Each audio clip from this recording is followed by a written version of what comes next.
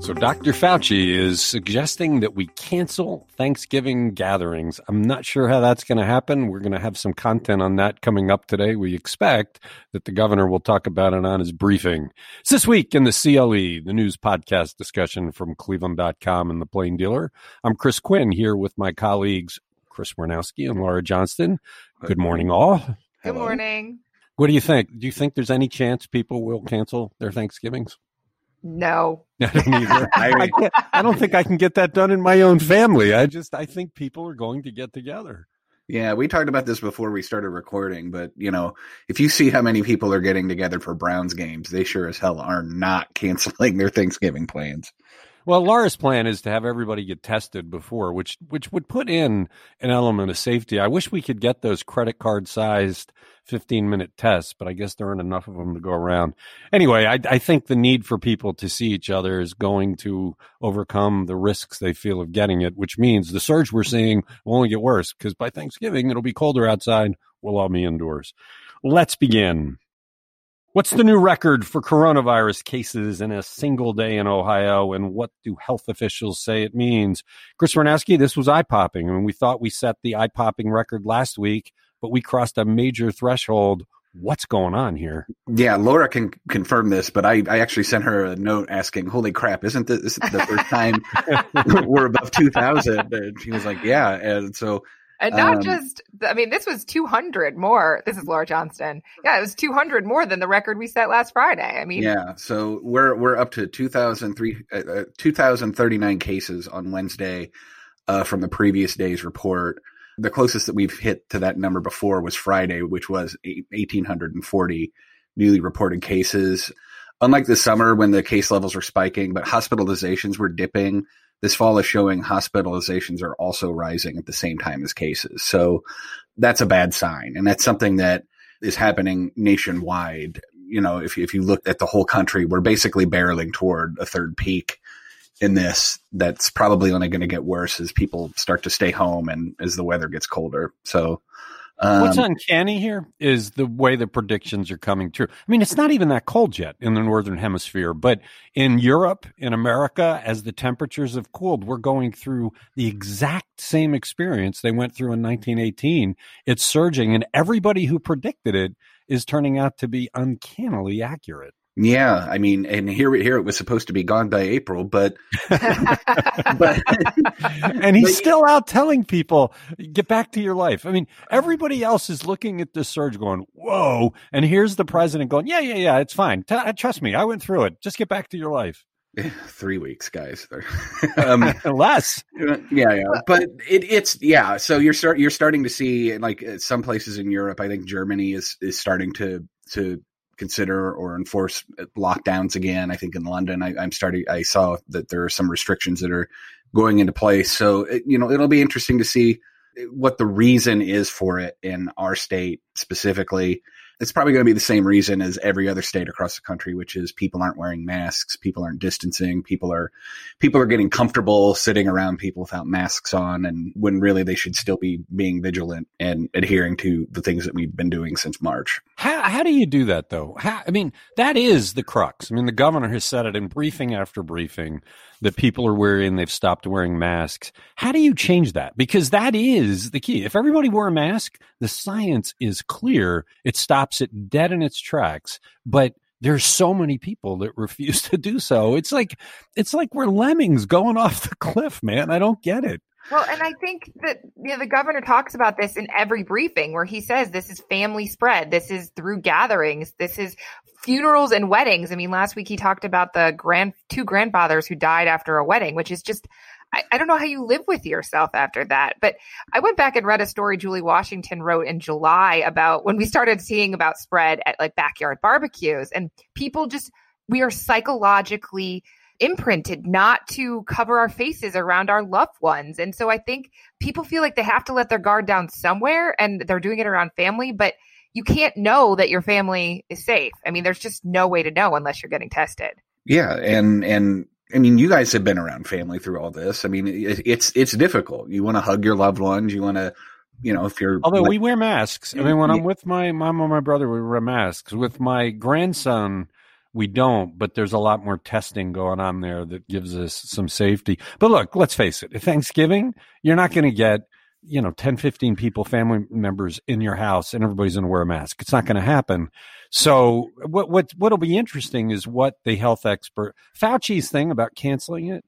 Let's be realistic. It won't happen. So the next step is you're a public health official. How do you advise people to lessen their risk? And maybe it's Laura's thing. Everybody go get tested right before you get together. Or we just do like Canada and move our Thanksgiving to a warmer time of year and everybody can eat outside, right? No, I'm just kidding. We're kind of beyond that though right now. Yeah. So I don't know that you could do it. No. I think this is a question that everybody is trying to answer right now. And it's why heat lamps are selling so high because, outside is safer. And even though we haven't had the severely cold weather yet, people aren't hanging out outside as much. So I think that's why you're seeing it. But, we don't have great contact tracing. We don't know exactly where all the spread is coming from. And frankly, testing is still out of reach for some people. It's still not, it's not as super reliable as you think it is. It's not as accessible as it should be. It's all of this stuff that, we should have probably taken care of months ago. And here we are still struggling with it.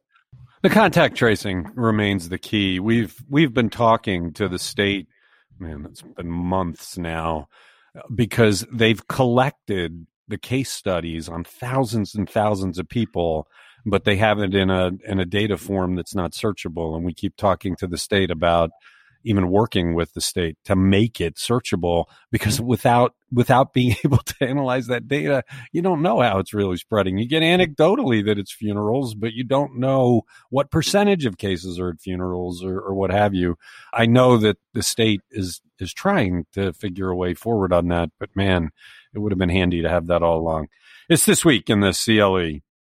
Did Louis Proenza, who redeveloped the University of Akron campus with very heavy borrowing when he was president, borrowing that has put them in a very serious fiscal challenge today, did he cut himself a sweetheart deal to buy out his teaching contract there? Laura Johnston, the cost of the presidents at the University of Akron continues to boggle my mind. This financially challenged institution, these presidents that took the job, with some altruism to make it great institutions and then soak in the places for enormous amounts of money. This buyout rubs you the wrong way, given the challenges they have. What are the details? Yeah, so Proenza was president of the University of Akron from 1999 to 2014. So he did a lot of borrowing, but he also really expanded the campus and made it less of a commuter school and more of a community. I believe under him, they built the new football stadium and everything. But he had been making a 6-figure teaching salary since 2014. As part of the contract, it said that you could stay on after you left as president and make a 6-figure salary. So his contract was set to expire in 2027. It was worth about $2.5 million, but 2 Akron U foundations are buying him out for about $850,000. So he will retire effective January 1st of next year. He'll get $500,000 from the University of Akron Foundation and $350,000 from the University of Akron Research Foundation. Think about that, though. He was under contract for $2.5 million for the next 7 years. He doesn't do any work in the next 7 years, and he gets a third of that. And it just seems like especially for a school. I get it; it's not coming out of the school's general fund, but those foundations pay for stuff at the school, so depleting their funds hurts the school as well. I'm been surprised at how much the presidents soak the place for cash. Yeah, and this isn't just him, right? Like Scott Scarborough. He was the next president from 2014 to 2016, teaches accounting. He was on a list of faculty to be laid off, but ended up not being laid off because, just like every other college, the University of Akron is facing a giant budget crisis because of the coronavirus. So they were going to eliminate 70 union faculty positions. And then I'm going to blank on the name of the next president who's no longer they went through a string of presidents pretty quickly. And it hasn't been good for their bottom line. Well, and when the presidents are president, part of their job is to go out and get people to donate. So you can argue that paying them a little bit more pays off if they're effective because they raise money, they make it rain. But in the roles they have now, that's not their job. They're just getting paid inordinate sums to teach a handful of classes. And now he gets bought out for big money. So right. He was making $391,000 a year teaching in the honors program. I mean, I think most professors would love to make that kind of money. I mean, he's getting $850,000 to do nothing. And this is Chris Warnowski. I assume he's not a struggling adjunct like most of my friends. Right. He doesn't have a second part-time job to make ends meet, while paying inordinate student loans that are caused by inordinate the fact that you administrative salaries at universities. Yeah. Okay. I get it. I mean, you talk about the haves and the have-nots. Here's a guy who was paid very well during his time, paid well after his time, and now he's being paid well to do nothing. But that is the second kind of reason we don't talk about when we talk about enormous student debt, which is just how bloated a lot of these universities' budgets are, and in certain places. Now, I'm not saying that I think there's a lot of administrative fat at a lot of colleges that could be cut in order to help pay teachers and bring tuition back down, but nobody likes to talk about that. No, but you're talking students are paying off debt for decades to pay salaries for things like this guy. You're listening to This Week in the CLE. Why does a Case Western Reserve University student say he is owed reimbursement for his tuition because of the pandemic? Chris Warnowski, you knew these kinds of lawsuits would be coming, and there's a lot of them across the country. Finally, we have one here.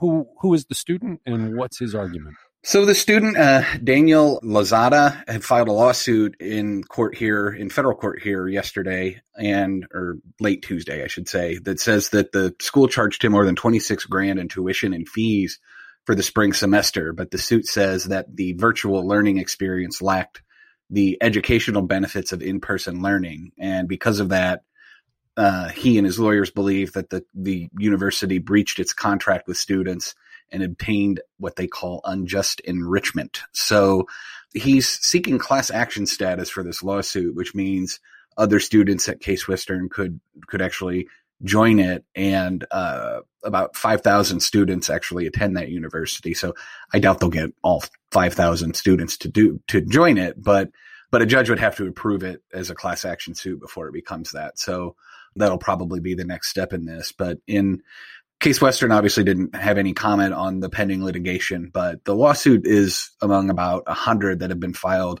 by students against their colleges around the country, and the attorneys that are representing this young man are involved in about 60 of those cases. So it is a challenge. These is John Caniglia pointed out in his story. If schools close classrooms amid the virus, they would face complaints about virtual learning and litigations. But if they had kept their doors open, people would have gotten sick. So, it's one of those damned if you do, damned if you don't kind of situations. Well, but it seems like it's a no-brainer. He paid for a service. He didn't get the service. The university, through no faults of its own, couldn't provide the service, but they didn't provide the service. I mean, if I go to the garage to get him to pay to do my oil change and the guy gets sick and can't do it, I don't pay for the oil change. This guy paid for the education quality for which Case Western Reserve University is known. He didn't get it. I mean, it seems like it's pretty much automatic he'd get his money back for that. This is going to be bad for a lot of universities, and it's not like higher education funding is great right now. This can be the end for. I have a college in my hometown that's really struggling financially, and it might close it. So, it's what this could end up doing in the long run is making higher education less accessible to a lot of people, and sort of narrows down the ability for people to actually go out and seek a higher education. Or, Chris, it harkens back to a previous discussion we had at University of Akron. The colleges can reduce their bloat and reduce their costs and make it more valuable. I get what you're saying about this could hurt a lot of colleges, but it's not Mr. Lozada's job to subsidize Case Western Reserve University. No, don't get me wrong. I mean, the universities have these massive untapped, endowments and other things that they don't like to talk about in polite discussion, but it's it's I mean, there is a reckoning that's going to come in one way or the other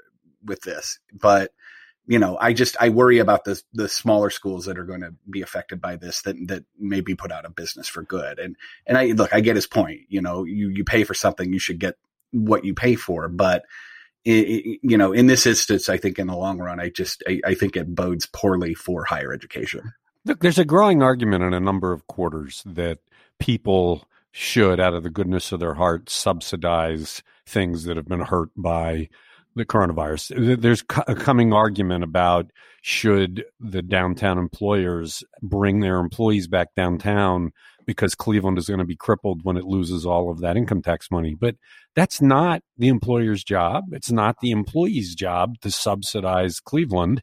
And there's a lot of resentment of Cleveland's income tax because it's borne largely by people who don't live there. They don't have any representation in government. It's the same kind of thing. It's yes, the coronavirus has crippled downtown Cleveland. The coronavirus has crippled colleges and universities. But that doesn't mean the little guy like Mr. Lozada or the people who work downtown owe it to these institutions to bail them out. It means that these institutions should have had some planning in place to protect themselves from downturns. Anyway, these clearly things we'll be talking about in the future. I just don't quite see how he could lose this lawsuit. It's this week in the CLE. Kamala Harris is coming to Cleveland tomorrow. Why is that significant, Chris Brodowski? Well, yeah, she is going to be in Cleveland. We don't really know where right now, but yeah, the vice presidential campaign is making its way through the city. And as you know, Vice President Mike Pence was down in Columbus on Columbus Day. And suddenly we are a campaign stop because our polls are starting to show us as being a competitive state, which is something that we really weren't talking about at the early part of this year. We were dead set on being red all year. And then, the virus hit and things unraveled. And now we're suddenly a competitive place for this campaign and for this election. Yeah, it's what's interesting. We always have been a late stop in the campaigns, especially by the Democrats. Going back over every 4 years, going back 20 years, we're always in play in those last weekends.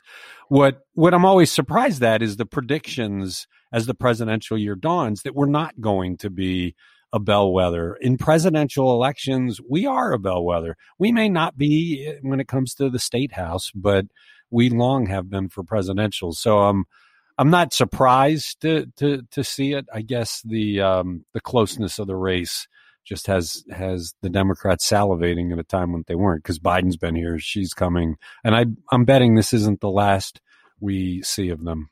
No, and honestly, this is something that, if you follow politics closely, that Sherrod Brown has long been saying, like, look, you could make a play in Ohio and it would probably work. So, we're going to see if he's right here in a few weeks. So, but, early voting is up here. We've had a significant amount of more people vote in this presidential election early than we did in 2016 when there was not a lot of enthusiasm about voting. But, we're here and across the country, you're starting to see a pretty significant amount of people coming out and voting already. So, this is, as our polls say, people are pretty enthusiastic about voting this year. And what that says about the potential outcome, I don't know, but I guess we'll see.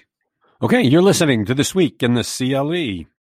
Is one of Cleveland's best-known restaurants, Sokolowski's University Inn, really gone for good?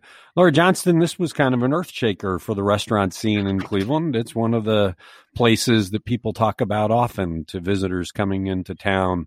So kind of big news here. Yeah, we're not going to say 100% for sure that they are gone, but it looks like if they can get a good deal, then they will be closed for good. The building is up for sale for $2.7 million. It has 0.4 of an acre. It's right on the Cuyahoga River bluff overlooking downtown. And it's iconic for Cleveland. The restaurant's been there since 1923. It's been run by 3 generations of the Sokolowski family. So they're hoping to sell. Now, they have expressed that if they don't find the right buyer or the right deal, they may opt to reopen Sokolowski's down the line. But actually, the restaurant's been closed since March 30th through all this coronavirus pandemic. So you have not been able to go get your cabbage rolls or bratwurst since then. I wonder when this is all over if you'd be able to use the tax rolls to get a quantity of small businesses that closed down permanently because of the coronavirus. It's devastated a lot of restaurants and other small businesses. We talk about the big names like this one. This is a big name, but my bet is there's going to be quite a few that have dropped out, that the number of businesses paying taxes to the city of Cleveland or the state is going to drop by a significant percentage. Yeah, I've actually only been to Sokolowski's once. I don't know how many times you guys have gone, but I think a lot of people see it as like a Cleveland tradition. Oh, and this is Chris Warnowski. I mean, it's not just a tradition. If you go back, like when this story broke, I went back and looked at the episode of Anthony Bourdain's No Reservations when he came to Cleveland, and it was what's fascinating about it is if Sokolowski's does close, it and Hot Sauce Williams were the two restaurants that Anthony visited and they highlighted, and both of them will have been shut down. And, Sokolowski's is iconic. I mean, Bourdain said it was one of the best meals he thinks he's ever eaten.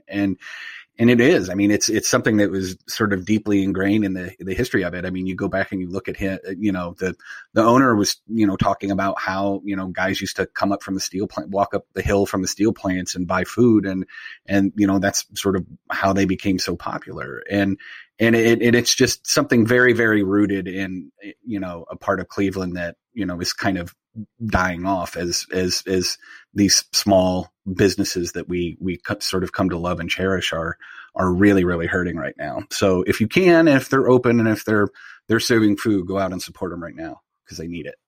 This virus is like the asteroid hitting the Earth. It's white. I mean, it's an extinction event for so many things that have been around for a long time. You're listening to This Week in the CLE. The Cleveland Innovation Project, more than 2 years in the making, was unveiled at the Greater Cleveland Partnership annual meeting Wednesday. Laura Johnston, what is it? Drum roll, please. No? Okay. All right. So this has been a lot of work among 5 partner organizations and a steering committee searching for the region's, quote, next big bet on technology. So there's been a lot of fanfare leading up to it. Of course, the coronavirus pandemic changed things, but the vision unveiled Wednesday focuses on investing in technology and talent in 3 sectors: smart manufacturing, health innovation, and water technologies to reach economic and inclusion goals by 2030. So they're talking about 4 key initiatives that includes boosting digital and STEM talent in the region, achieving digital equity that includes like broadband access all through the city, because as we know, that's a big problem. They also want to develop a pipeline of private capital to start and scale businesses and develop innovation zones like the Health Tech Corridor and Opportunity Corridor. So I'm working pretty hard not to be skeptical of this because look, there's a lot of history here. They started this 2.5 years ago. It was done in good faith. It was based on a lot of research. They've recently brought in Baiju Shaw to be the CEO of it. And, he's one of the brightest lights in Cleveland. The problem is that in the middle of this, the earth shook and COVID hit and most of the research had been done by then. But the other problem is that while they completely believe and understand that equity, that making sure everybody participates in wealth building in Cleveland is a must or we'll all fail, they don't know how. And that's the challenge. I mean, so many people, so many groups got together these last 2 years to say, okay, this is no longer a nice theory, a do-gooder thing. If we do not bring wealth building opportunities to everybody, including people in multi-generational poverty, we're not going to make it. But nobody has the idea, and no city has done it. I mean, it's not like we're last. Nobody has figured out how to do that, and I think it's because it's very expensive. So, they made a presentation to the editorial board and some of our reporters earlier in the week under embargo, and we asked those questions, and the answer was, look, we're just starting. We're not sure how we're going to do that, but we're going to be measuring it and reporting back regularly, and we're going to work at it hard. And again, they've brought in fairly recently, I believe, Beju Shaw to run it. And that's a guy who gets stuff done. So I hope it works. And I believe they did it for the right reasons. It's just a monumental challenge. I'm also a little taken aback that they really haven't involved the city administration. Frank Jackson's going to be mayor for another 14 months unless he runs again. And he controls a lot of the stuff that's key here. And it does not sound like he was part of that discussion. Well, we all know Frank Jackson. He's got a bit of a thin skin. And when he's not involved, he's fairly negative. So that seems like it's a bit of a flaw. Right. This sounds like a great idea, but it's going to be really hard. It's going to require all of this private investment. And they don't really have a plan. GCP President Joe Roman says he's confident they're going to step up. Well, he did. I should say, he said something that I had not heard before. They are putting together a $50 million fund. The Greater Cleveland Partnership has money and they can raise money. I mean, they're significant. $50 million fund that is specifically for investment in the Cleveland neighborhoods where people are in poverty.